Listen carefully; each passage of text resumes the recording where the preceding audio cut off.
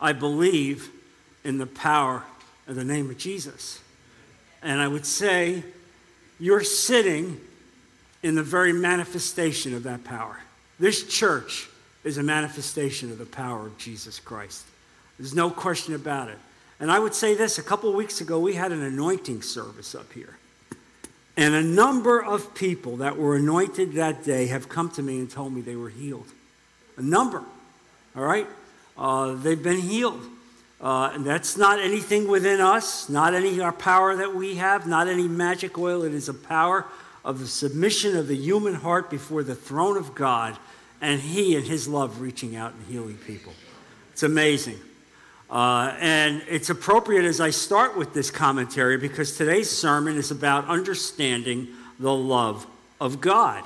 And this is part 7 of that ongoing series, and you can get it if you go to the website, naplesgathering.org. You can get it from the beginning. I'd love to have you get that, share it with your friends and family. You'll get a deeper understanding of the character of God. And today we're going to study and focus on the love of God. The love of God. The vast majority of humanity has no idea, you see, about the love of God. They don't feel it.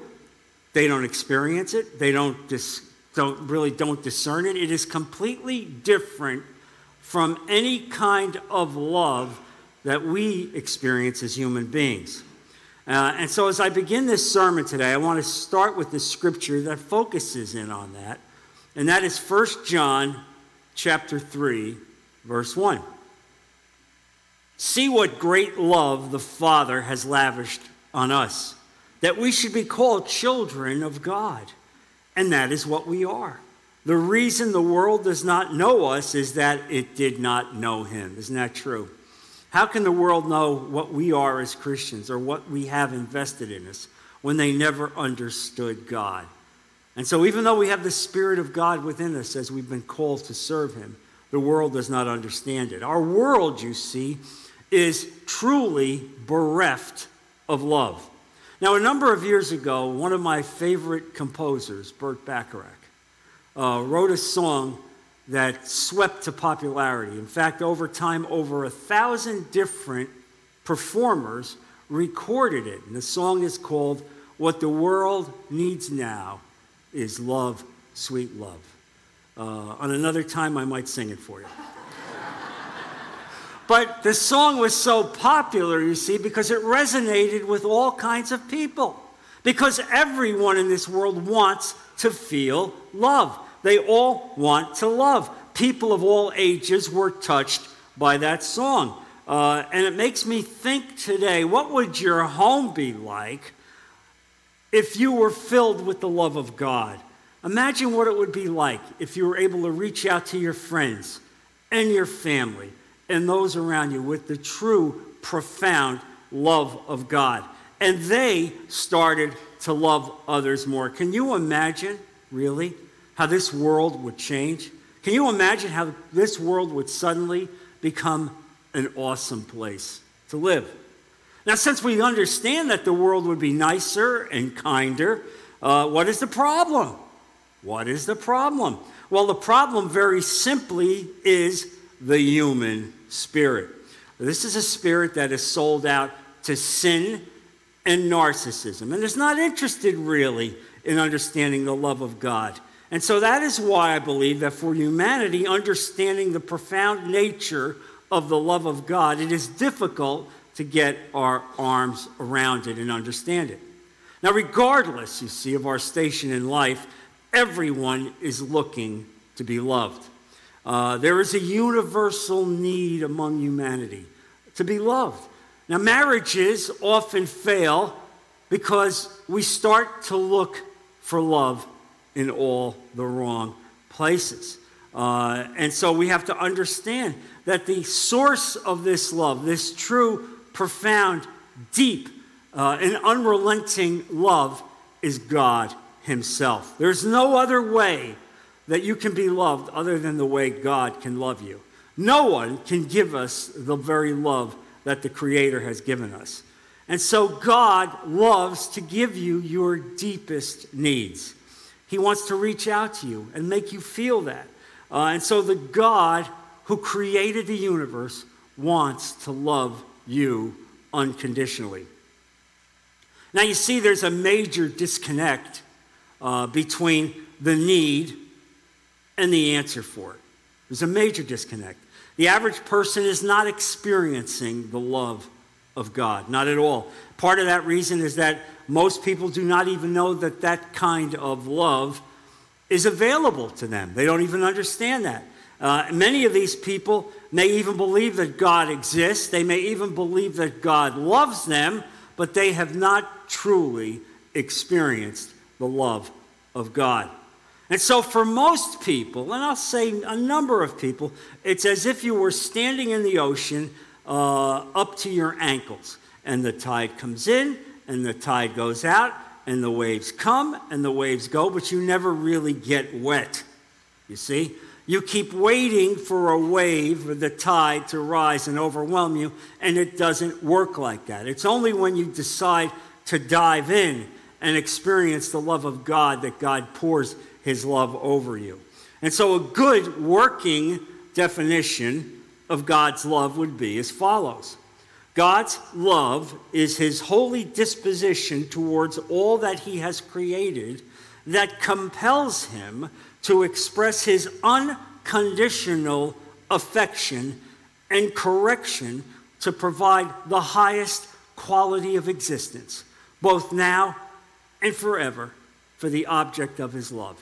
And you, my brothers and sisters, are the object of his love. Look at what that says, which I think is so true. Unconditional affection. He loved you even when you didn't love him, even as you shook your fist at him and didn't want any part of you, yet he loved you.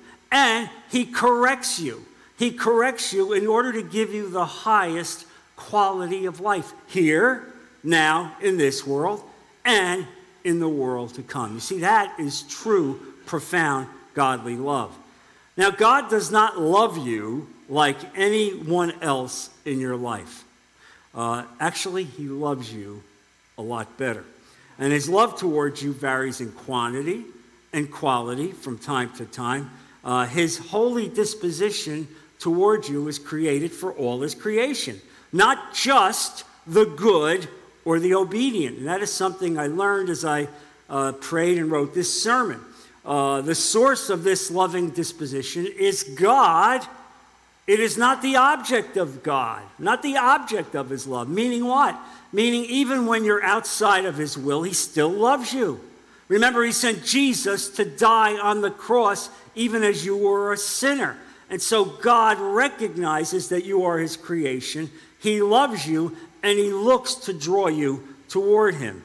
And so his nature and character really compel him to express his love towards you in unconditional affection in every possible way. Now, God is affectionate and gracious even when we're good, and he's affectionate and gracious even when we're not good, which means that includes correction. God cares so much for you, loves you so much, that he determines what actions in your life would be harmful, and he puts guardrails up so that you will hit the guardrails and strike the guardrails and come back into the center of his will. He disciplines us and brings us back in line. And I want to share a story in my life that talks about human correction and understanding really that my parents loved me even as I was beaten. And it goes back to being about the age of 10, 11. And you know, in those days, you could hit your kids and you didn't go to jail. And looking out at this congregation, I would say that that represents most of you folks. So you understand that. Now today you raise your hand, and the next thing you know, child development is at your house and you're hauled off to jail and you need a lawyer. Don't call me. I got my hands full. But you understand that. But in those days it was different. So here's the thing. I'm 10, 11. At that point I was as big as my mother, maybe a little bit bigger. And, you know, my mother would try to discipline me and I would fend her off, and she would say, wait till your father gets home. Wait till you get father. Now, understand what my father was living with. Here he was preaching in church 3 times a week, but the church couldn't afford to pay him, so he needed a job in order to sustain us. And so he had a job in a foundry, in a bronze foundry, where the temperatures were well over 100 degrees. And he would be pouring these bronze castings, and the castings were so powerful that it actually get into his pores, and he would perspire a brown bronze nature sweat. Now, this poor guy has been there from 7 o'clock in the morning till 4 o'clock at night. He drives home, he pulls in front of our house, and as he gets out of the car, my mother has warned me, wait till your father gets home. That meant I had 50 feet to make my case, from the time he got out of his car to when he got into the house. And that 50 feet trained me to be a better lawyer than anything I learned in law school. Because I knew I had to make my case quickly, profoundly, and succinctly. Dad, you're about to hear a pack of lies from Mommy. None of it is true. I didn't do anything. She did. She's all lying. It's not true. Don't believe a word that she says. He walks into the house, and shortly thereafter, bang, boom, bomb. All right? And I got hit. Now, here's the question. Did I ever think that my father didn't love me? No. My mother, I wasn't so. But I never thought that they didn't love me, even as I received the blows, because I knew where their heart was. I saw how they were in every aspect of my life. It's the same with God. You understand? Even as he corrects you and draws you in and brings you back to the center of his will, he loves you profoundly. And that's what this is about, the ability to correct us in every way. And so he wants to give you the highest quality of life, whether it's in experiencing pain or suffering or pleasure. His ultimate goal is to bring you into the center of his will. He wants you to be like Jesus Christ in every way. And so this kind of unrelenting love, unconditional love, is called in the Greek agape. Agape love. It is a love characterized by giving and a sacrificial nature. It is unconditional and it is boundless. That is the nature of your God, agape love. It is best signified in Scripture in John 3:16. For God so loved the world that he gave his only begotten Son, that whoever believes in him shall not perish, but have everlasting life. You see, that is agape love, all right? God would bankrupt heaven to send the darling of heaven to this world to put on the cross for you specifically, with your name written on his hand. Now, one of the best scriptures about God's love is found in Ephesians chapter 3, verse 17. And there it says, so that Christ may dwell in your hearts through faith. And I pray that you, being rooted and established in love, may have power, together with all the Lord's holy people, to grasp how wide and long and high and deep is the love of Christ, and to know this love that surpasses knowledge, that you may be filled to the measure of all the fullness of God. What an incredible verse. How high and wide and deep and long is the measure of God's love. You can't even begin to fully understand the depth of it. Now, we struggle to understand and comprehend God's love. In our human relationships, we have been conditioned to measure love by what we do and what we get. I call our human love the quid pro quo of life. You understand that. I taught you what quid pro quo was. This for that. What do I have to put in this hand in order to get this hand? In other words, yes, I'll love you, but what will you give me because I love you? What will you do for me because I love you? And yet God loves you even when you were a sinner, even when you were abandoning him, even when you were adverse to him in every way. And so you see the profound difference between God's love and our puny, misguided, narcissistic measure of human love. And so God's love, he wants to bring you in. He wants to make you more like Jesus with this love. And his love, you see, responds with the perfect mix of restraint, patience, and discipline. It's all together. Yes, we need to be disciplined. Yes, we need to be corrected. But yes, we need to be loved and hugged and affirmed. Now, the following theological positions on God's love ought to resonate strongly with us. First, God's thoughts, intentions, desires, and plans for you are always for your good. Everything, every aspect of his love is for your good. Look, if you would, at Jeremiah chapter 29, verse 11, one of my favorite verses in the Bible. For I know the plans I have for you, declare the Lord. Plans to prosper you and not harm you. Plans to give you a hope and a future. That's your God. He loves you. He has incredible plans for you, to prosper you, to lift you up in every possible way. You can trust God's intentions. Even when you don't really know because of the surroundings or what you're going through, God sees the big picture. He doesn't just see you now in this world. He sees you in eternity. And he's designed everything for your benefit. Not just here, but forever in glory. Now, second, God is kind, open, affectionate, approachable, frank, and eager to be your friend. Are you kidding me? The God of the universe, the God who has created everything, wants to be my friend? That's right. Scripture makes it very clear. Look at John 15, verse 12. Jesus speaks frankly on this.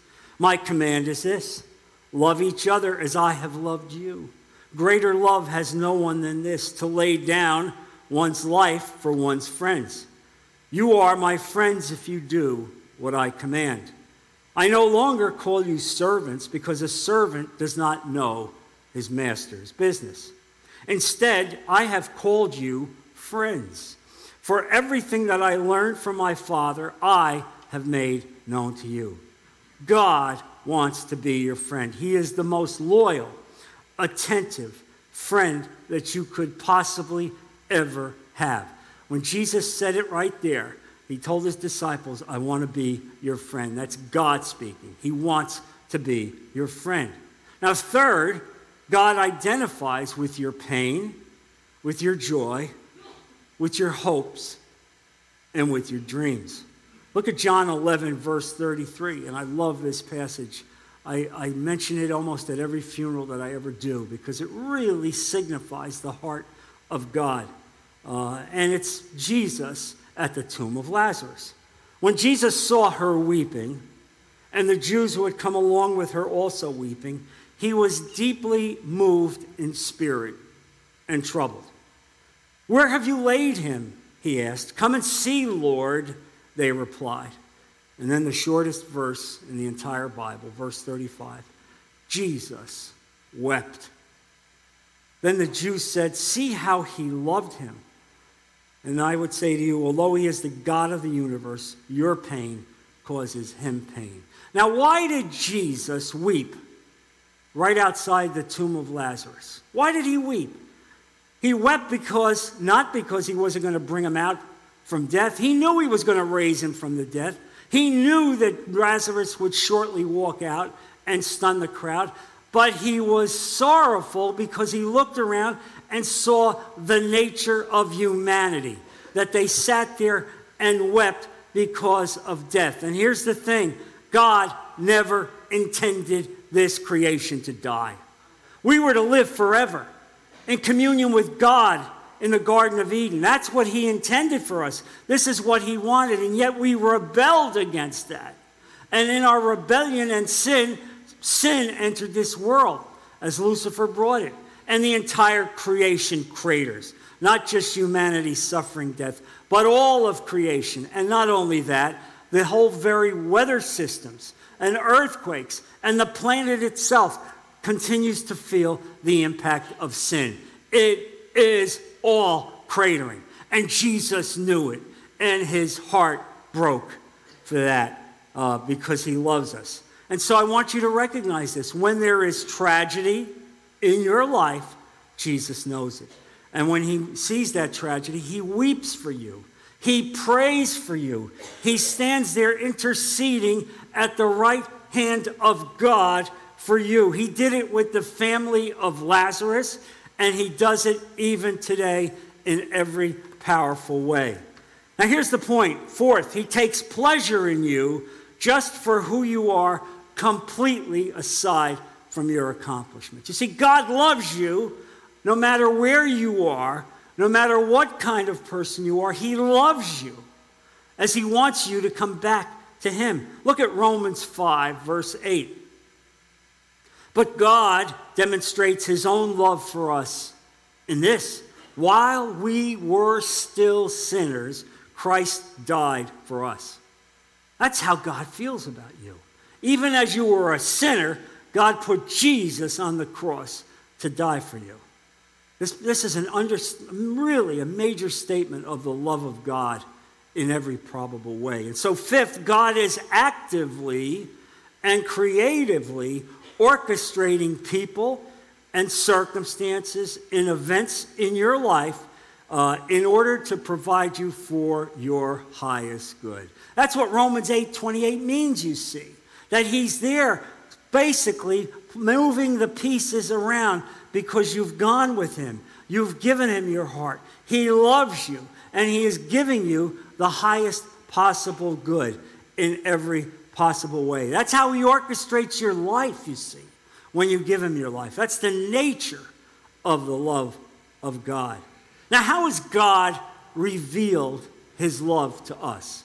And how can we tell a lost world about the love of God? Well, he's done it in several ways. He has revealed his love first through creation. And in that we are like God, created like God, because we represent him in creation. He made us be responsible for this world, and we have been created for him. He created us so that he would have a relationship with us. Can you imagine? That's who your God is. He created you for that very relationship. Now, God has also revealed his love through providence. That means his general kindness to this world.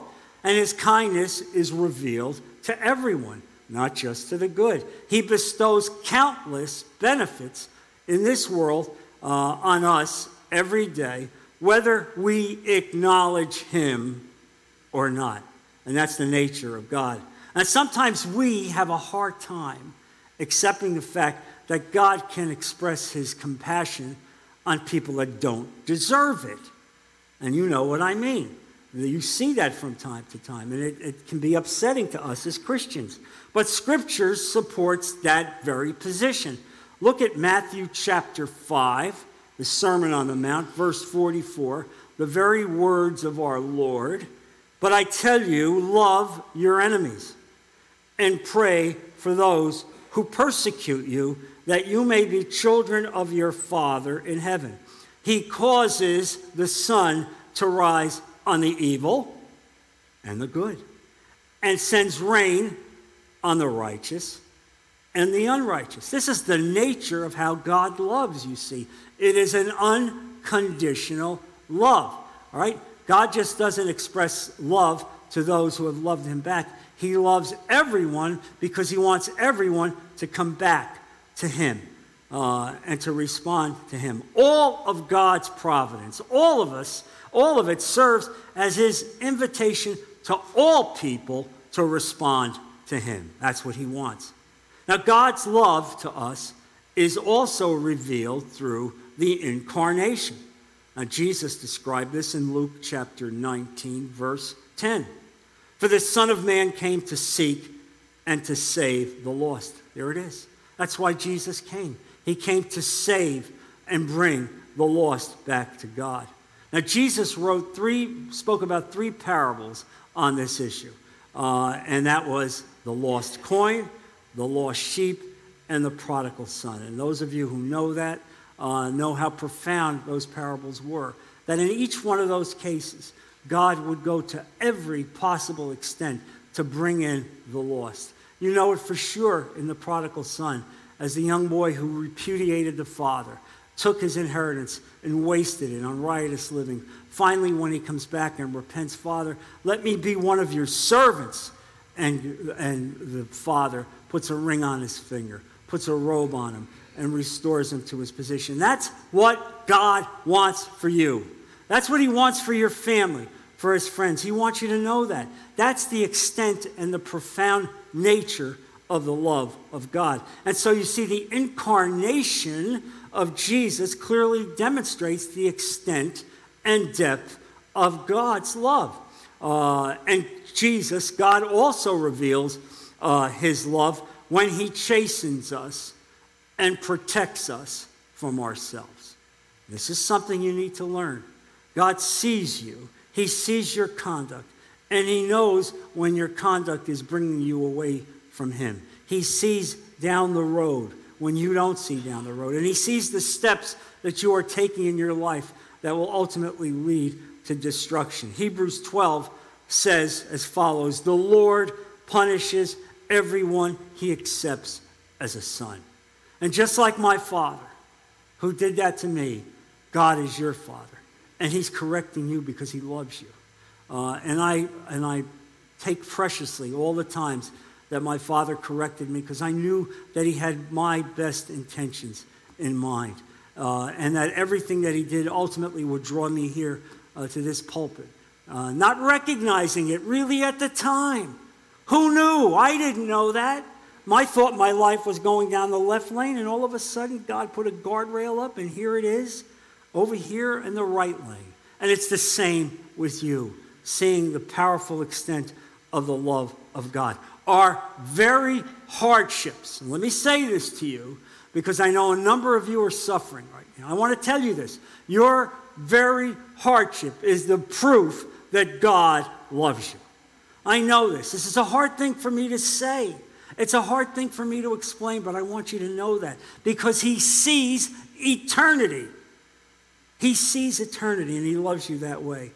Now, the fifth revelation of the way that God loves us is that his love comes through the Holy Spirit. Now, our awareness of God's love is revealed to us through the working of his Holy Spirit. Now, you understand this. When you accept Christ Jesus, you bow to him and you say, Lord, I need a Savior. Instantaneously, God reaches across eternity and implants you with the Holy Spirit. And the Holy Spirit is the Spirit of God. And so that point forward, it's with you to affirm you, to lift you, to correct you, and to love you. You need to understand this. It's there for you. And the proof that the Spirit is working for you is when you're discouraged and you're down and suddenly the phone rings and it's somebody from church telling you they love you and telling them that they pray you. And as you read Scripture during these periods of dark times, the very reading of the Scripture touches your heart and you are lifted up. You see, that's how God does it. That's how he works. That is the Holy Spirit. That is the expression of his love. Now, God's ultimate expression of love came in the form of Jesus Christ. Many people will say they believe in God, but still reject Jesus Christ. Well, let me make it very clear to you. Jesus is the exact representation and fullness of God. You cannot experience the love of God unless you accept Jesus Christ. Amen, church? It's important. Look at Hebrews chapter 1, verse 3. The Son is the radiance of God's glory and the exact representation of his being, sustaining all things by his powerful word. After he had provided purification for sins, he sat down at the right hand of majesty in heaven. Look, Jesus is defining who God is in every way. You can see all of God's attributes through Jesus Christ. He touched the untouchables. He spoke to the forsaken, and he reached the unreachable. That is God. That is the love of God. Now, God's love is also revealed through the teaching of Jesus Christ. Through the parables, we see the Father in searching every day for the lost, waiting for us to come back home. Jesus also demonstrated the love of God and the profound nature of the love of God by the giving of his life on the cross. He laid down his life voluntarily for you because of the love of God. Now, how do we respond to God's love? How do we respond? What's the practical here as you leave church? Well, first, we must receive his love into our hearts daily. And we do this by faith, by prayer, by supplication. God's love has been delivered to many of us, but we've left it at the doorstep. We haven't accepted it. By faith, you see, we can take that love into our hearts. And the result of taking that love into your heart will last a lifetime. Look at 1 John chapter 4, verse 13. And this is the key to experiencing the love of God and living with the love of God. 1 John chapter 4, verse 13. This is how we know that we live in him and he in us. He has given us of his Spirit. And we have seen and testify that the Father has sent the Son to be the Savior of the world. If anyone acknowledges that Jesus is the Son of God, God lives in them, and they in God. And so we know and rely on the love God has for us. God is love. Whoever lives in love lives in God, and God in them. So what do we do? What's the practical today in your life as we leave this church after hearing this sermon? Well, here it is. As we reflect on the all-encompassing love of God, we need to first ask God for help in grasping the nature of his love. This should be a part of your regular prayer life. You need to ask God, God, let me feel your love. Father, fill me with your love. Help me to be more loving, Lord. I want it and I need it from your Spirit. That should be a part of your regular prayer life.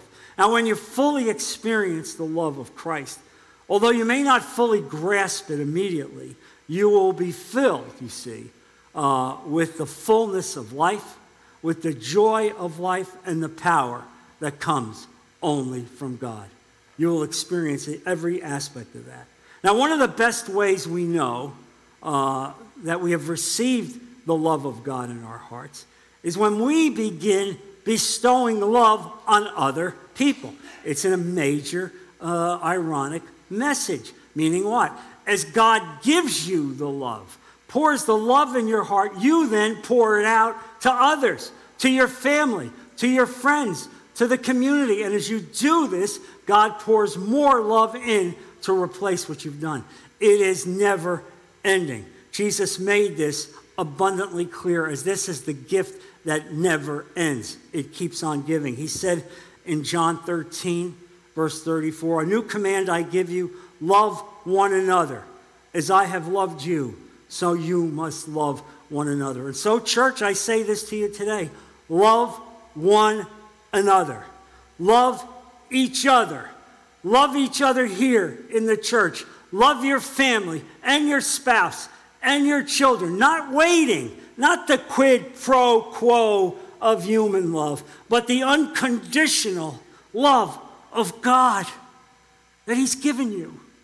Love him with that fullness. And I will assure you that as you love, as you dispense, as you reach out even to people who are unlovable, that God will touch them. They will see what you're doing, and it will impact them in a profound way. Look, this is not just a command by Jesus. This is a calling. When you pick up the cross for Christ, you are called to love one another. This is a profound understanding in this message. And so, what kind of love is it if you see a brother in need? You see someone in need, and yet you're like the priest and the Levite, and you walk on the other side of the street. That is not love. That's narcissism. We're about love. We're about walking with him. We're about serving him. We're about giving everything that he has given us and giving it back to those who need it. Amen, church? Let's bow our heads. Father, I thank you so much for the message that you have given us today about the nature of love, Father. We are humbled when we see this kind of love, this agape love, which is so foreign to us, because we just are filled with the narcissism of the human spirit, the kind of love that looks to be served, the kind of love that says, I'll love you, but what are you going to do for me? And your love is not like that. You proved it to us in every way that you loved us when we were unlovable, when we were outside your will, and yet you sent your Son to die on the cross for us. Lord, I ask you to make this message resonate in the heart of our people. Let them reflect on it this week. Let them think about it. Let them pray about it. Let them read scripture that restores this kind of love in our heart. And let them pray, Father, to you, fill me with your love. Help me, Father, to be more loving in every possible way. Bless our people. Protect them in every way. And bring them back safely next week to continue to worship you together. We put all of this in Jesus' precious name. Amen. Amen.